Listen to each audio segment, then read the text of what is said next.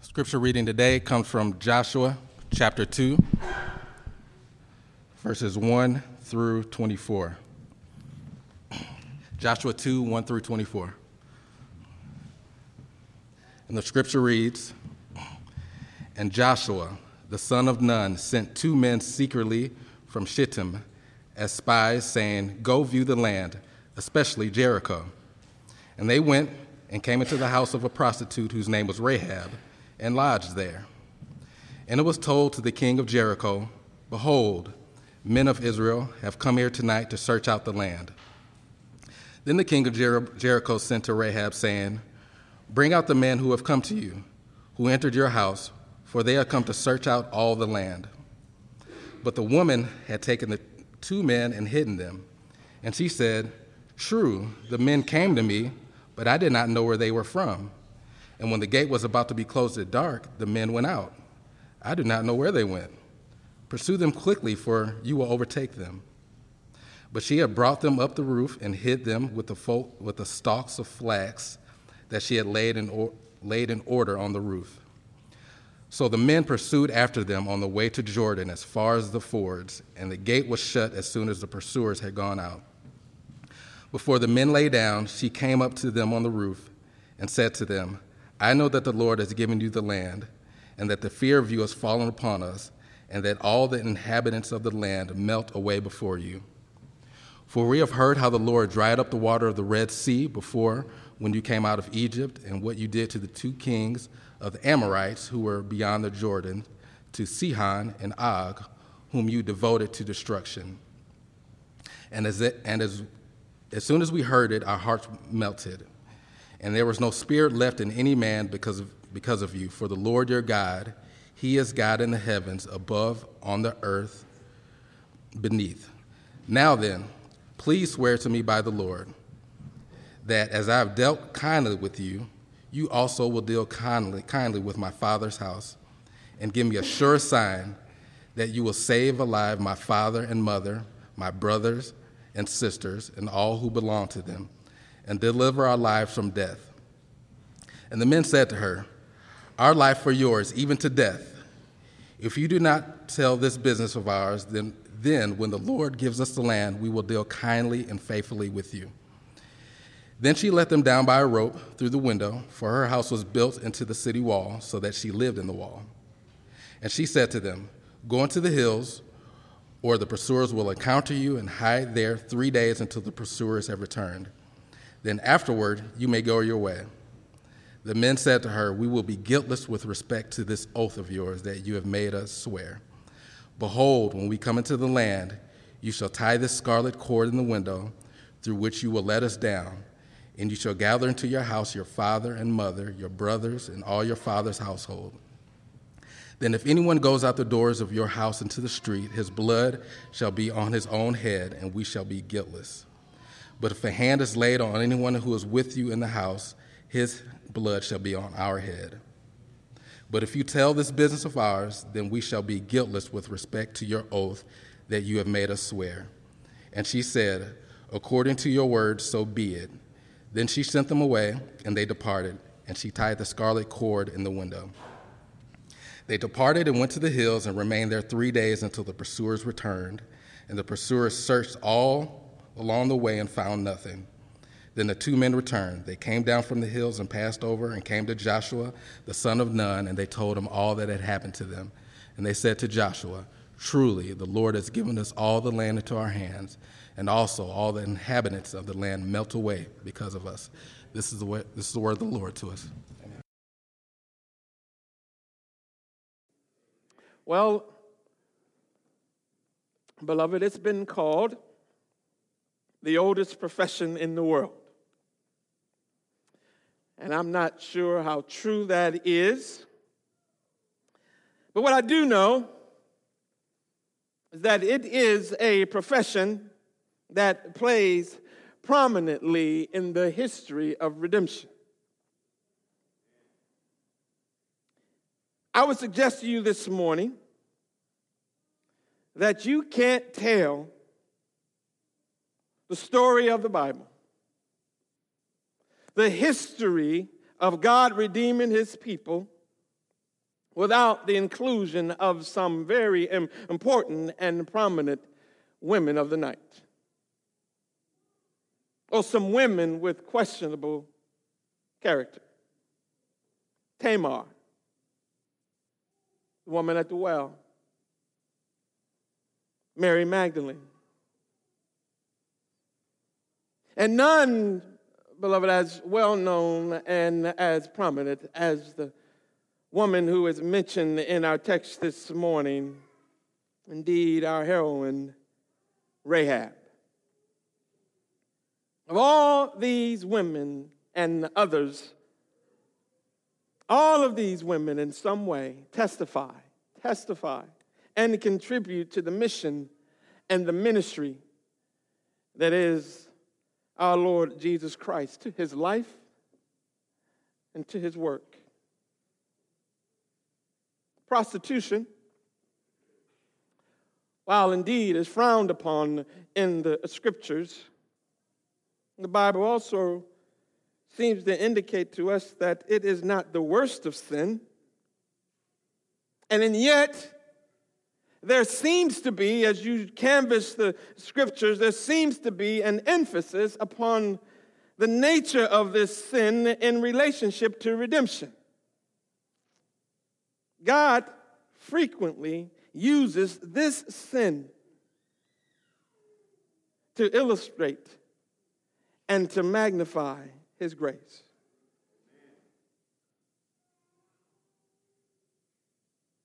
Like today,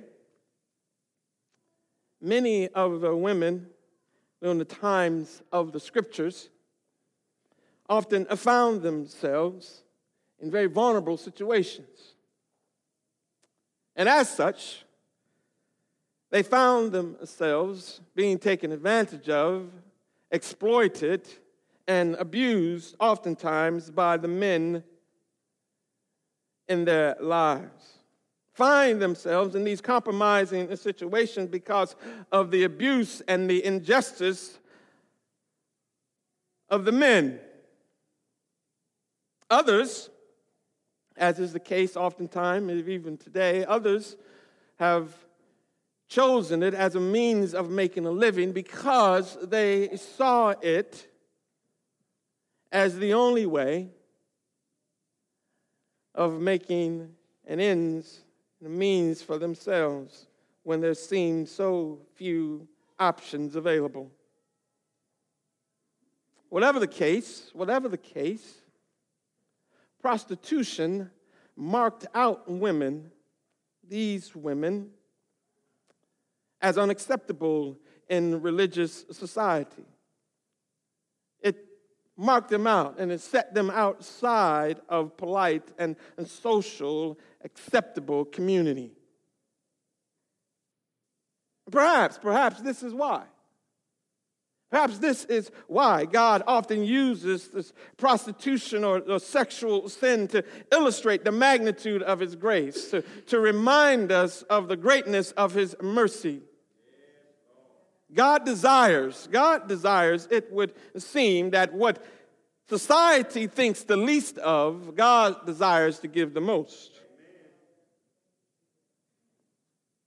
What we often discard and dismiss, God often designs for his glory and his good. What the world abuses, God is pleased to use.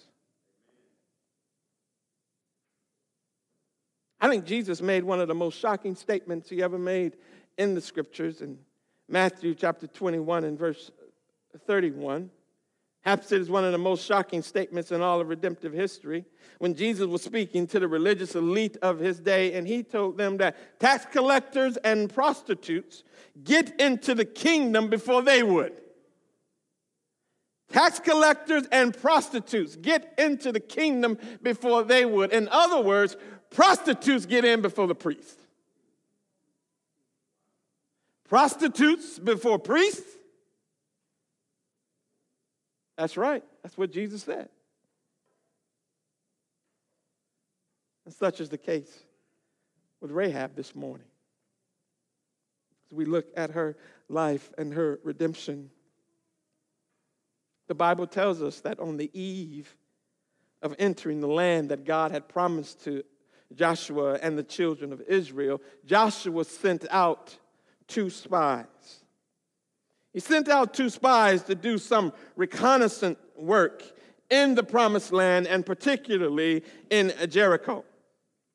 Now, you might recall previously that Moses, as they went to spy out the promised land, Moses in a previous generation had sent 12 spies out, one of which was Joshua.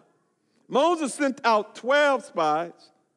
Only 2 came back with a favorable and a faithful report. And so I guess Joshua learned his lesson, and he understood that it didn't take 12, it only takes 2.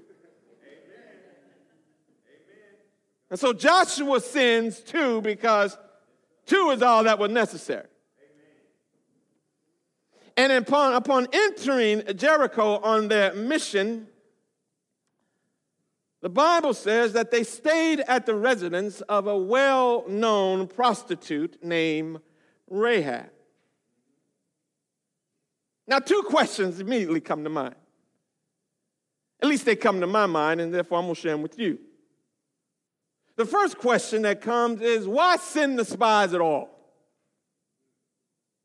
Hadn't God promised to give them the land? Hadn't God told Joshua that everywhere he set his foot was already his?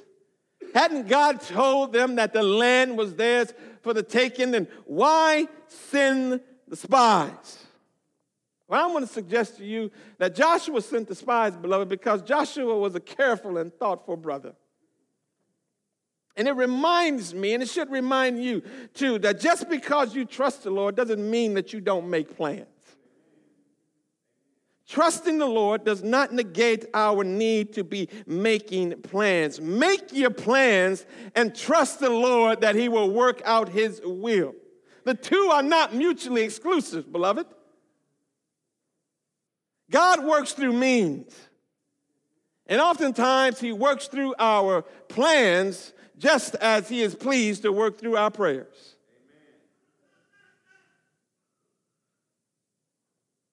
So he sends the spies because Joshua's careful and he's a planner. The second question that begs some type of answer, at least in my mind it does, is not only why send the spies, but when you send the spies, why do they stay at Rahab's house? Was that a question on your mind? It was a question on mine. Why stay at Rahab's house? Now, it's obvious, if you look at the text and you read through the account, it's obvious that God had been preparing Rahab to receive these men. But the question that I have is that did they know before going to Jericho that they were going to be staying at the house and the lodging of a prostitute? I mean, can you imagine for me just a moment how that conversation would go? Honey, Joshua is sending us on a mission to Jericho. Oh, how nice. How long are you going to be staying there? We'll be gone maybe 2 or 3 days. Oh, yeah? Well, where will you be staying?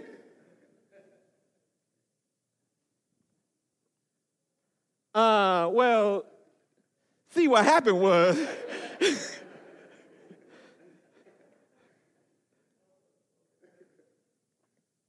no matter how much evangelism, no matter how much gospel is needed, I am confident that my wife is not interested in me in setting up lunch appointments at the Cheetah. And if you don't know what that is, that's good.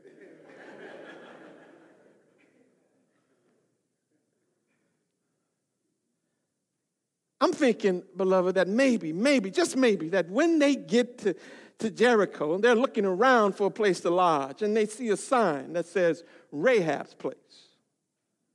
And they notice that there are men and women going in and out of this place all the time. And this is a popular hangout place. And they decide that this is a lodging place. And they go into this lodging place and they come to realize that they have been brought into the place of prostitution. But it's a good place for them. Because being a well-known spot, it would suggest that this is not just her house, but this is her place of business. And as a place that is frequented by men and women throughout the town, it'd be a good place to find information, to have conversations, to learn what's really going on in Jericho. Perhaps that's the reason they lodge there. But I want to suggest to you, in my mind, that all those may be legitimate reasons, but the most important reason for them going to Rahab's place was because God was doing a new thing in the lives of his people. Because Jesus said, beloved, in John chapter 10 and verse 16, that I have other sheep that are not of this fold, and I must bring them also, and they will listen to my voice. Rahab belonged to the Lord. She was a sheep outside the fold. And God was sending these spies to bring her in. The reason they go to Rahab's place, beloved, is because God, the shepherd, was bringing in his sheep. And so we understand that the trip to Jericho was not about Israel. They didn't need to spy out the land. The trip to Jericho was about God. The trip to Jericho was not about the spies. They can conquer Jericho without the work of these spies. It was not about the spies. The trip to Jericho was about Rahab. The trip to Jericho was about grace. It's about the mercy and the glory of God. Faith is often found in the unlikeliest of places, isn't it, beloved? The Syrophoenician woman in Mark chapter 7, the Roman centurion in Matthew 8, the thief on the cross in Luke 23. And here we find it, not just in Jericho, but we find it in what the Bible says in Joshua chapter 2 and verse 1, in the house of a prostitute. In the house of a prostitute. The Bible says that Joshua sends these men on this mission, and they come to Rahab's house, this house of prostitution. And while they are there gathering their information, the Bible says that the spies were discovered. Now, Joshua had his men, these two men, and he sent to Jericho to spy out the land. But not only did Joshua has his men, but also the king has his men. And his king has his men, and his men are spread out throughout the city. And no doubt his men are frequenting Rahab's place. No doubt there are many people in Rahab's place. And many of them see these strange men come into this place. And they immediately begin to get suspicious. Joshua has his men. The king of Jericho has his men. Rahab's place is a popular hangout. Strange people come to town. Immediately they know something is up. Immediately they send word to the king. And the Bible says that when the king hears about these men come into Jericho to possibly spy out the land, the king sends word to Rahab to turn the men over. But Rahab, instead of turning the men over, Rahab takes the men. She takes the men and she hides them on her roof.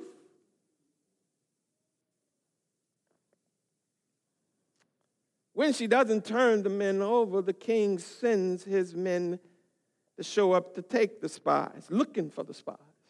And they begin to question Rahab. And as they question Rahab, Rahab tells them that the two were there, that the men were there, but they are no longer there. They had left in a hurry, and if you men would hurry, you could possibly catch them before they leave the city. But you must hurry. Beloved, this is high drama. You've seen this movie before. This is high drama. This has it all. This is political intrigue. This is fast-paced action. This is straight out of Jack Ryan and James Bond. You got it all. Prostitutes, spies, kings, leaders, nations, undercover, hiding, lies, deception. Makes for a wonderful movie. And after the king's men had left, the Bible says that Rahab goes up on the roof, having secured the safety of the spies. And once she is on the roof, it is then that we discover the real reason for the trip to Jericho.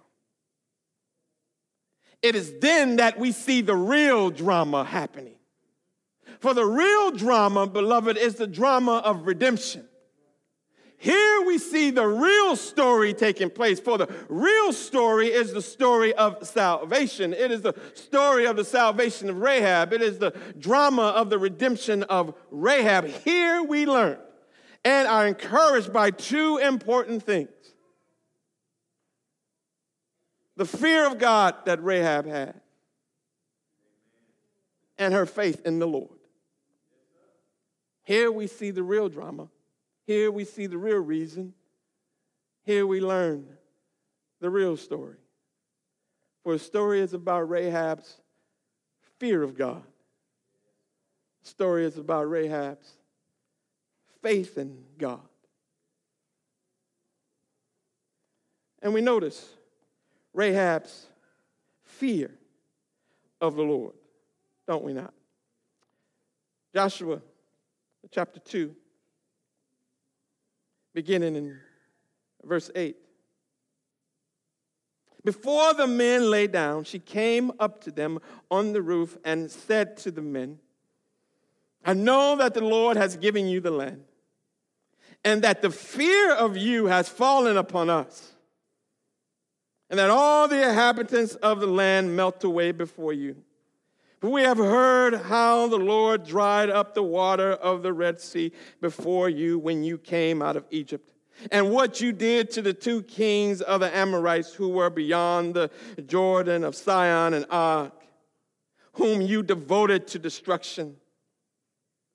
And as soon as we heard it, our hearts melted, and there was no spirit left in any man because of you. For the Lord your God, He is God in the heavens above and on the earth beneath.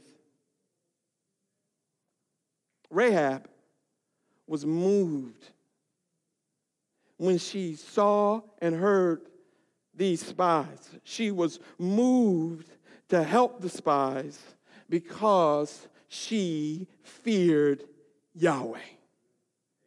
She feared the God of Israel. She feared the king of Israel more than she feared the king of Jericho.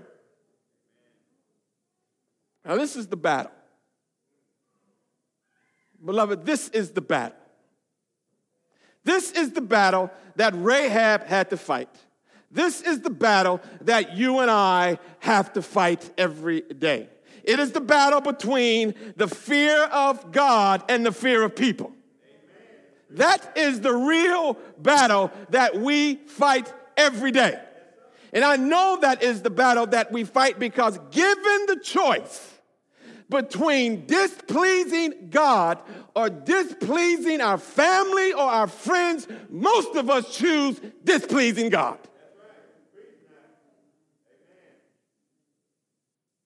Rahab has a choice. Will she fear the king of Jericho? Or will she fear the king of Israel?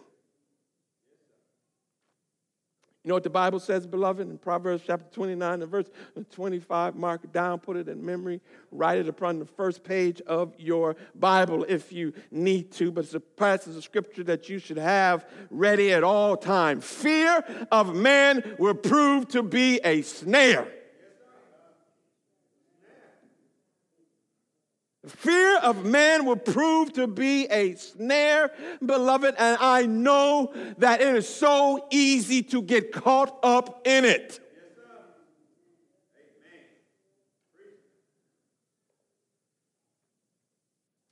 Recently, somebody reminded me that there can be no change unless there is also some loss.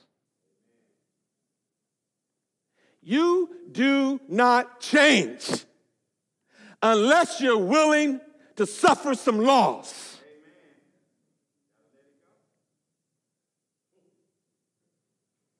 What the fear of man does, beloved, the fear of man keeps us from changing into the people that God designs us to be because we are afraid of suffering the loss. The loss of friends. The loss of positions, the loss of popularity, financial loss.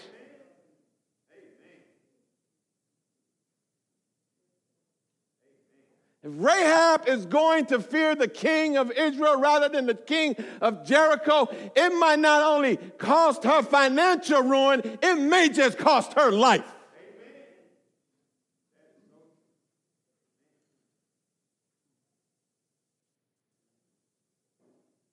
Her place won't be so popular anymore. Beloved, the fear of man is a snare. But whoever trusts in the Lord is kept safe. You see her fear of the Lord. What is the fear of God, beloved? The fear of God is simply this. It is a holy desire to live in light of the fact that God is real. That God is real. That God exists. And you and I live our lives knowing that we will have to answer to him. The fear of God is living knowing that God loves you and you don't want to do anything that disappoints or displeases him. That's the fear of the Lord. This is what God calls his people to do.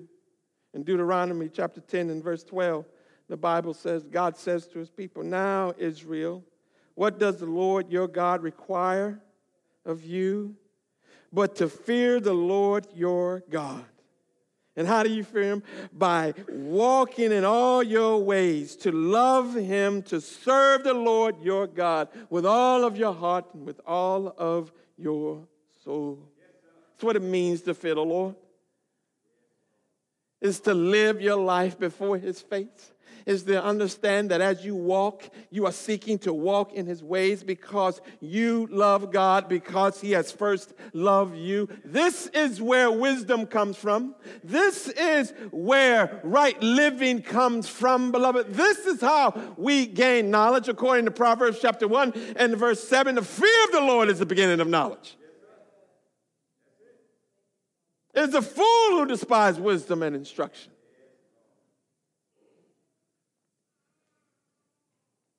You know what marks out fools? You know what marks out sinful hearts and minds? No fear. No fear. a sign of ungodliness in our world, whether it was in Jericho or in Atlanta. It doesn't matter. The sign of ungodliness in this world, even in our lives, is having no fear of God. That's what the Bible says in Romans chapter 3, when it's giving a list of what it means to have been caught up in sin, for to have the sinful nature, to be marked out as sin. It tells us that our feet are swift to shed blood. There is none righteous, no, not one. And then it says in verse 18, there is no fear of God before their eyes.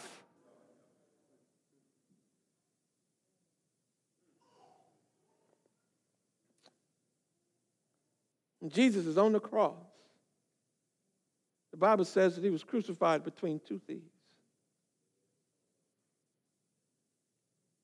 And one of the thieves began to mock. One of the thieves began to question who this Jesus really is. And why don't he do something? And you know what the other thief said to him? Luke chapter 23 and verse 40. The Bible says that he rebuked them. And he said, do you not fear God? Have you no idea what is happening here? Have you no idea that judgment is coming?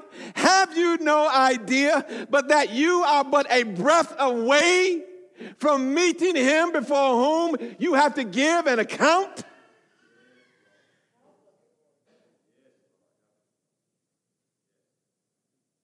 Have you no fear, beloved? Rahab did. She feared the Lord. And she feared him because she was fearful of the works of God. See that in verse 10, right? She was fearful of the works of God. Rahab told the spies, we have heard about your God. We have heard about your God. We have saw the news reports. We have read the articles. We have listened to the testimonies. We knew y'all were coming. The testimony of your God has preceded you in this place. We heard about how he brought you out of Egypt. We heard about how he dried up the Red Sea. We heard about how he destroyed the kings of Sihon and Og. Rahab understood, beloved, that there was a battle coming and there would be a winning side. And Rahab determined that she wanted to be on the winning side.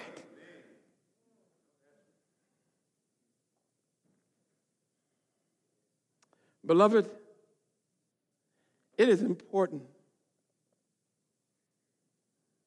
that you not only know that you are on the winning side, but it is important that you and I let others know it too. Amen. This is wonderful. This is wonderful that the works of the Lord would precede the spies in Jericho. That the testimony of the glory of God was already working fear in the hearts of people. That it already worked fear in the heart of Rahab. Beloved, listen, don't be afraid. And don't hesitate to rehearse the works of God in your life. Has God done marvelous things for you? Let somebody know it. Has he been wonderful in working his mercies in your life? Tell somebody today. Let them know that the Lord has been good. The world brags on their gods. Why don't we brag on ours?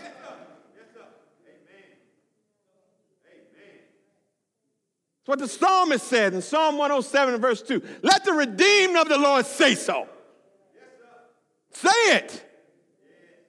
Tell of his marvelous works. The Lord has done great things, the psalmist says in Psalm 126.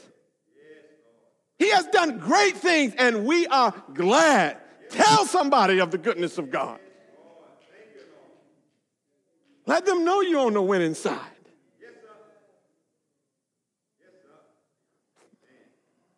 I had a friend, and he was a little more than a friend. He was a roommate, actually, for a brief period. He's a roommate of mine. Nice guy. But he had a problem. He was a weekend alcoholic.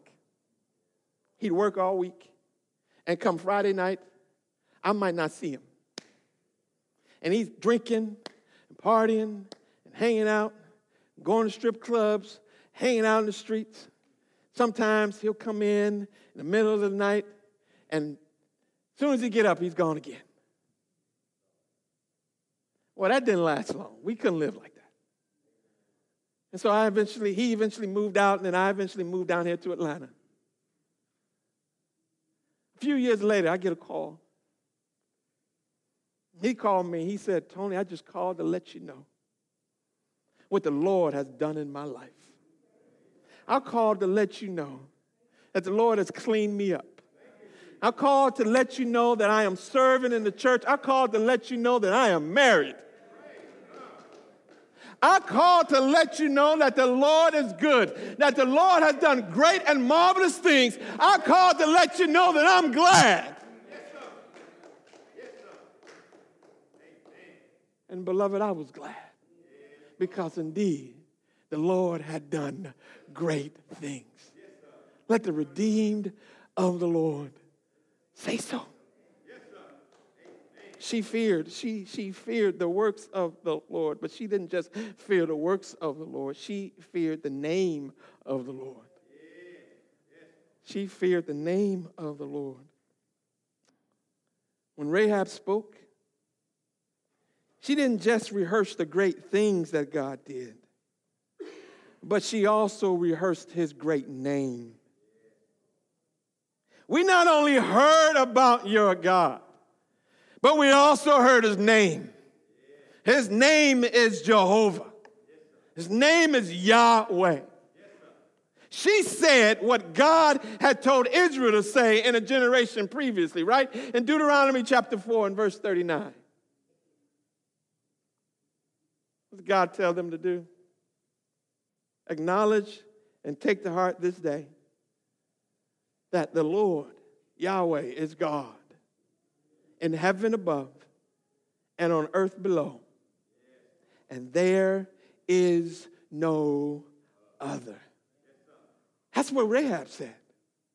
We know that your God is God. He is God on earth. He is God in heaven, and there is no other. She testified, beloved, to the uniqueness of God. There is only one God. There is only one God in heaven. There's only one God in earth. In a world, in a city, in a land of pluralism and many gods, Rahab says there is only one God. And he is Yahweh. This is a huge statement, beloved. This is a huge statement coming from this woman because Rahab realized something that is lost on too many of us. Rahab realized this. Rahab realized that judgment was coming. That there was a storm cloud and it was brewing on the horizon. And that judgment was coming, and there was only one name in heaven, and there was only one name in the earth whereby she could be saved. And that name in the Old Testament, beloved, was Jehovah. Now that name given now in the full revelation of God is the name Jesus. Jesus is Jehovah saves. There is no other name giving in heaven or on earth, whereby men and women must be saved. There is no other name. There is no other way to fear the Lord. Is to place your trust in Jesus Christ this morning. Judgment is coming. Beloved, there is a storm cloud on the horizon of our lives.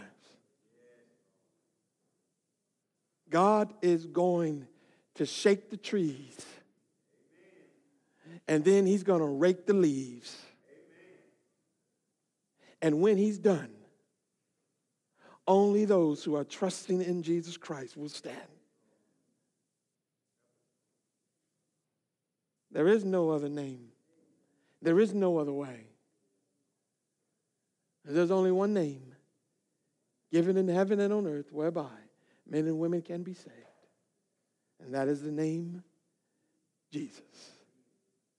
Jesus. And you need to fear the name. Rahab did.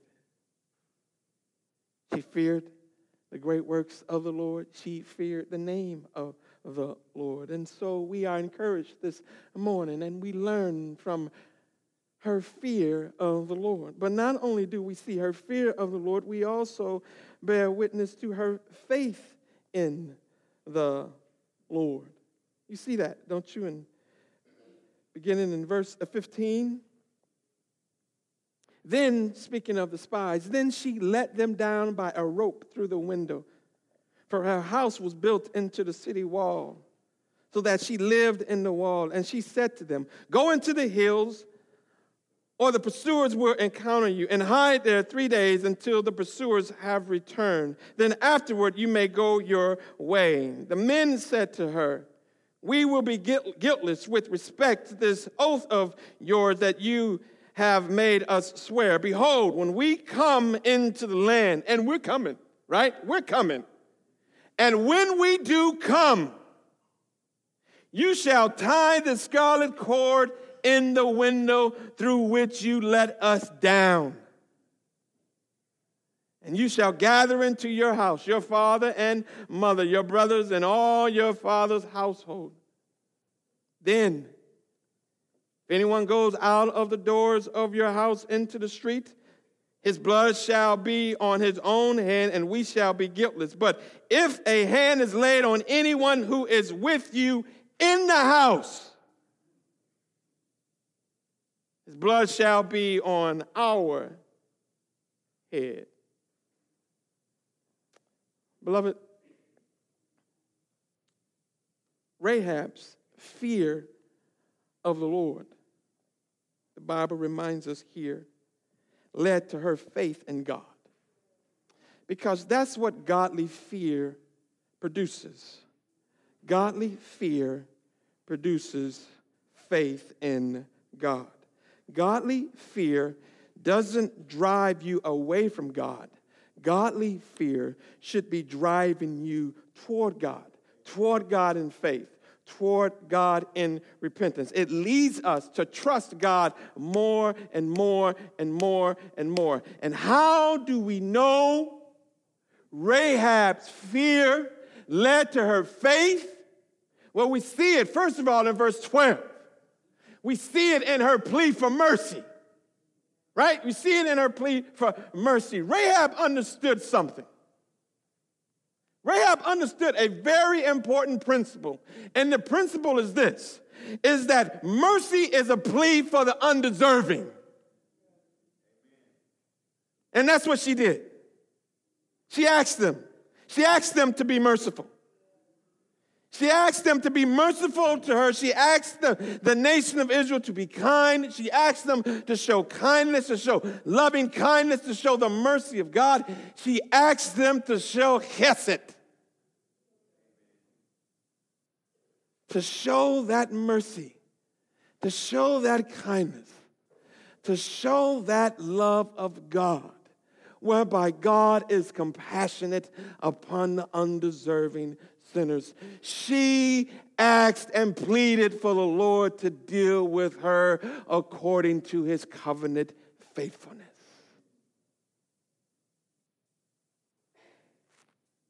This is what God is pleased to do. Remember in Psalms 103 and verse 4, the Bible says, "It is the Lord who redeems our life from the pit, who crowns us with steadfast love, who crowns us with chesed and mercy." This is what Rahab is pleading for.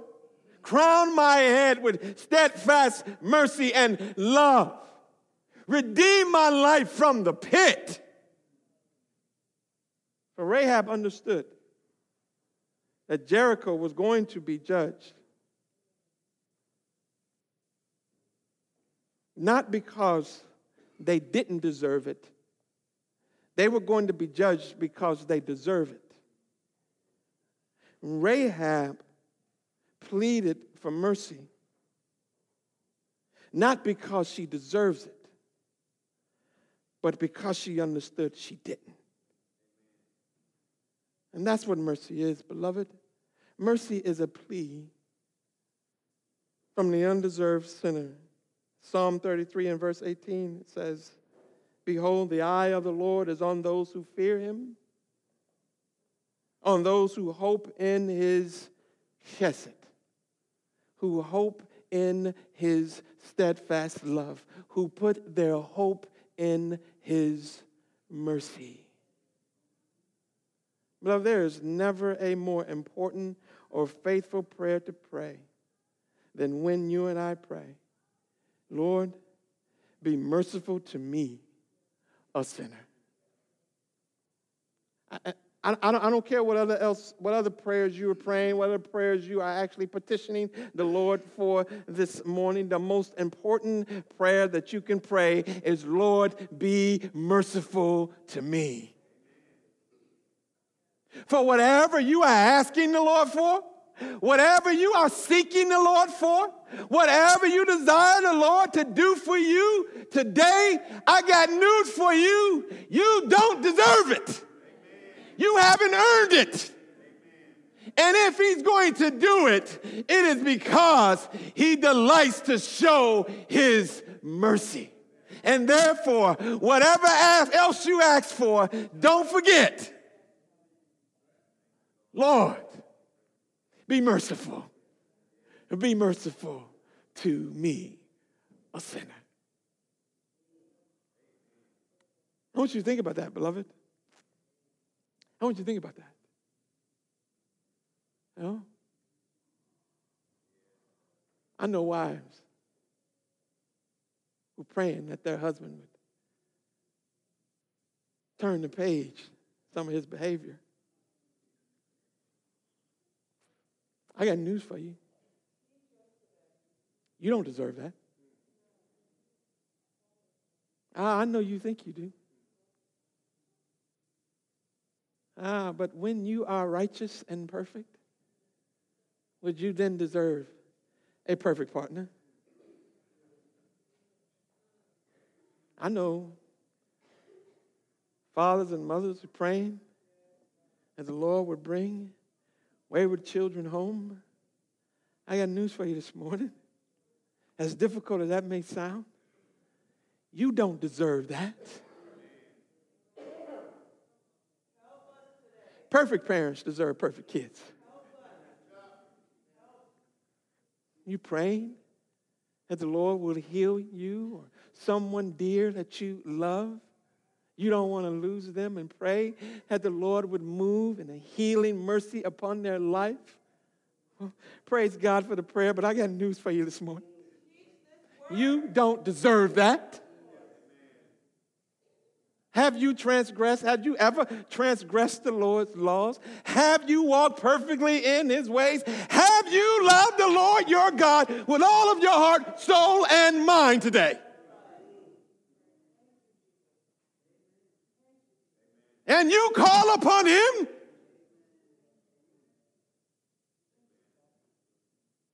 And whatever else you ask for, beloved, and ask him for it all. Ask him for it all.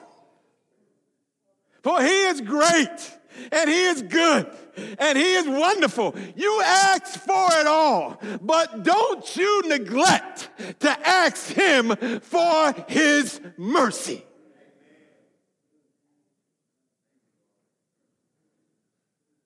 Whatever else you ask for this morning, you ask the Lord to be merciful,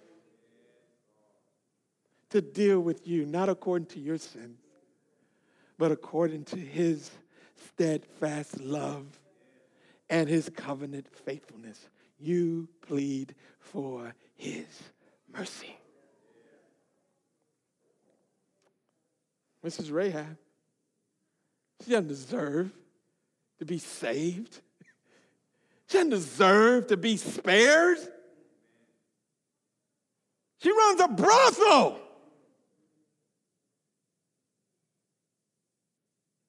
She lives among pagans. And she knows it. And she says, please, please, please, have mercy. Have mercy upon me. Have mercy.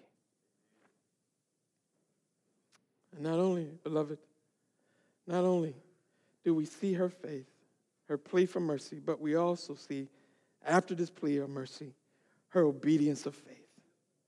We see her obedience of faith. You know what it says in verse 18? Men say, behold, when you come into the land, you shall tie the scarlet cord in the window, the which we let you down. And then you shall gather your family together, and you shall stay in this house,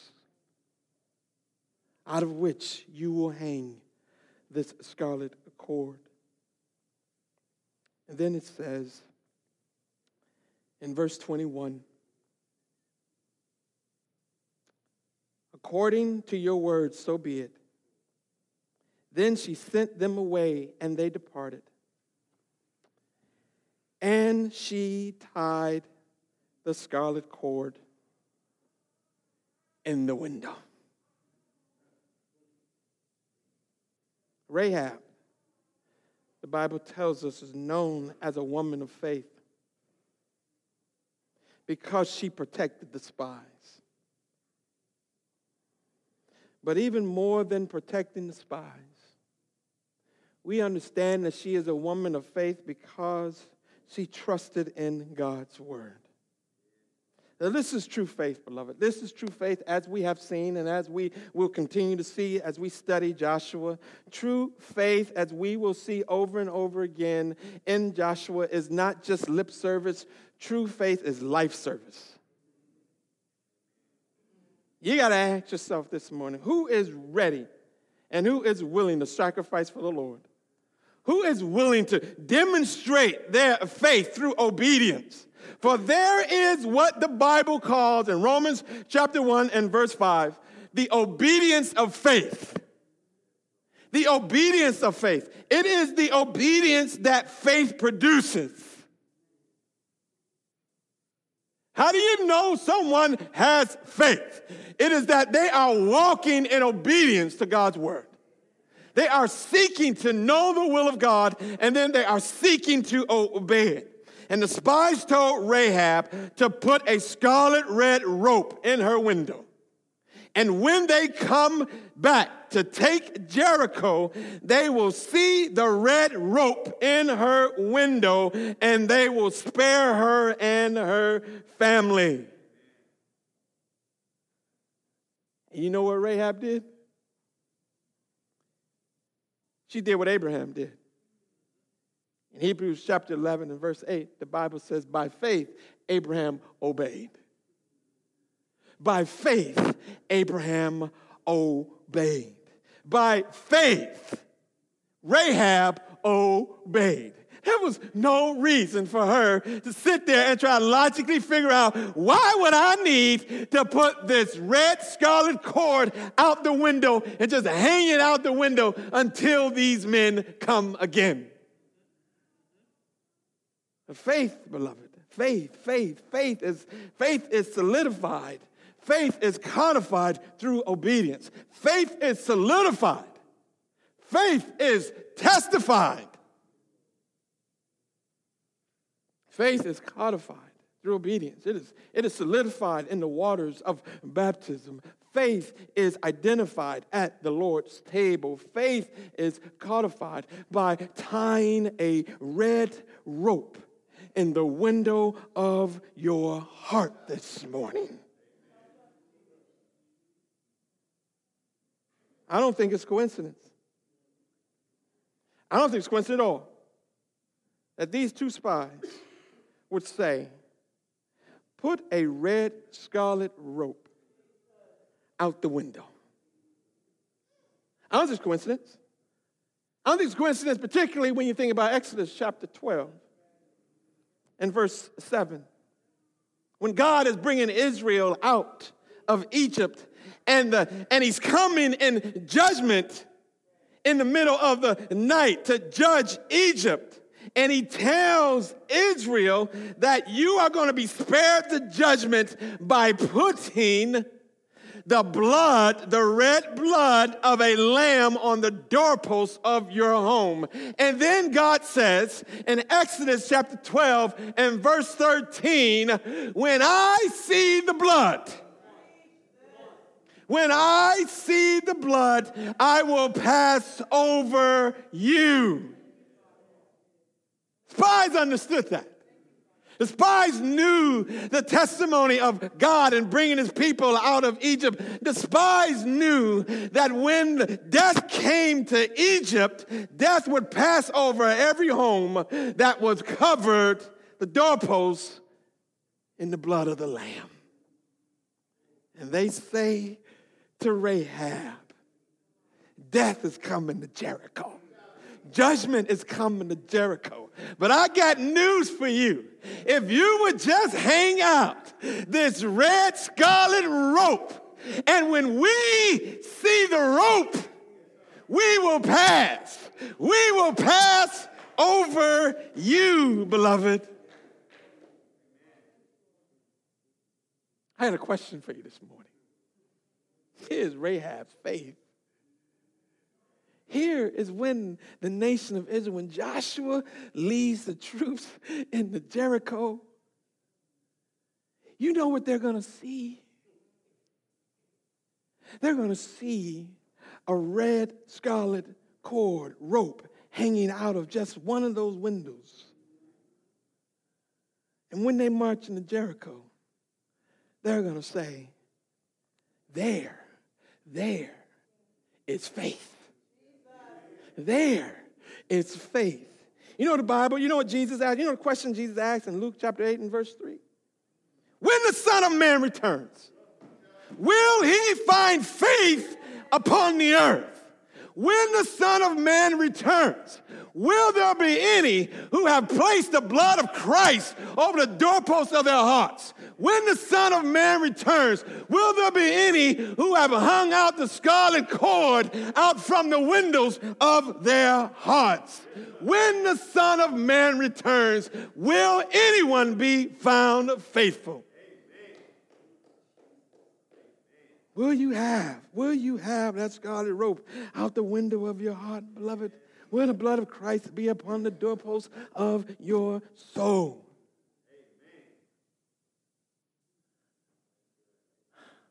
When Rahab put that rope out the window, she may as well just change the sign on the building. It's no longer Rahab's place. This now is a place of grace.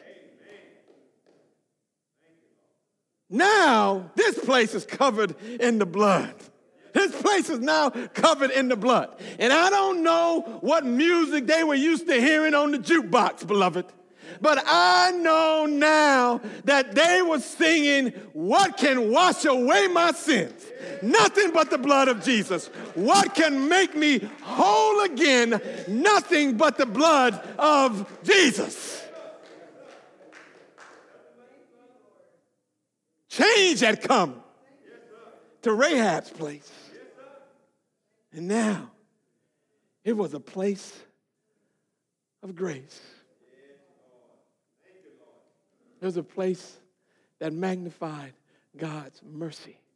It was a place, once again, testifying to the goodness and the glorious and the marvelous works of God.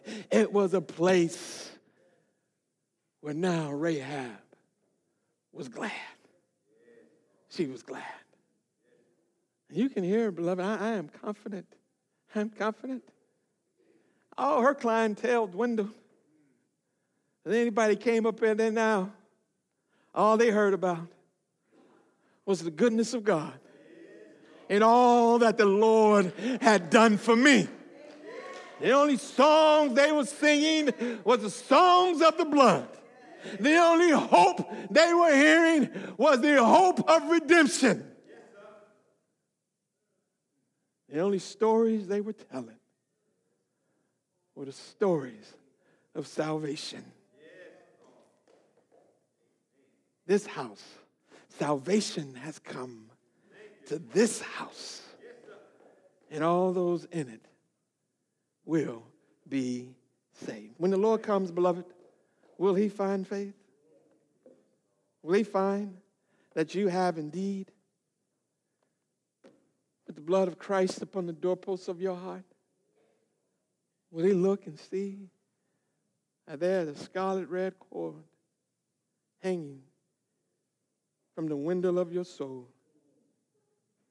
and saying that you belong to him and you are waiting, anticipating his coming again? Oh, I pray that is the portion of everyone here this morning. As we go to the Lord in prayer this morning, and as we sing the glories of our Lord Jesus Christ in redeeming his people, I pray that there is not a soul here this morning who doesn't know the Lord Jesus Christ.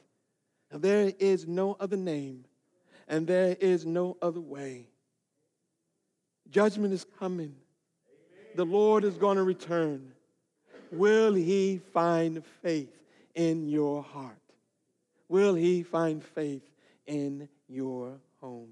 Will you be then trusting the Lord Jesus Christ as your one and only hope? Oh, I pray you are, beloved. Let's pray this morning.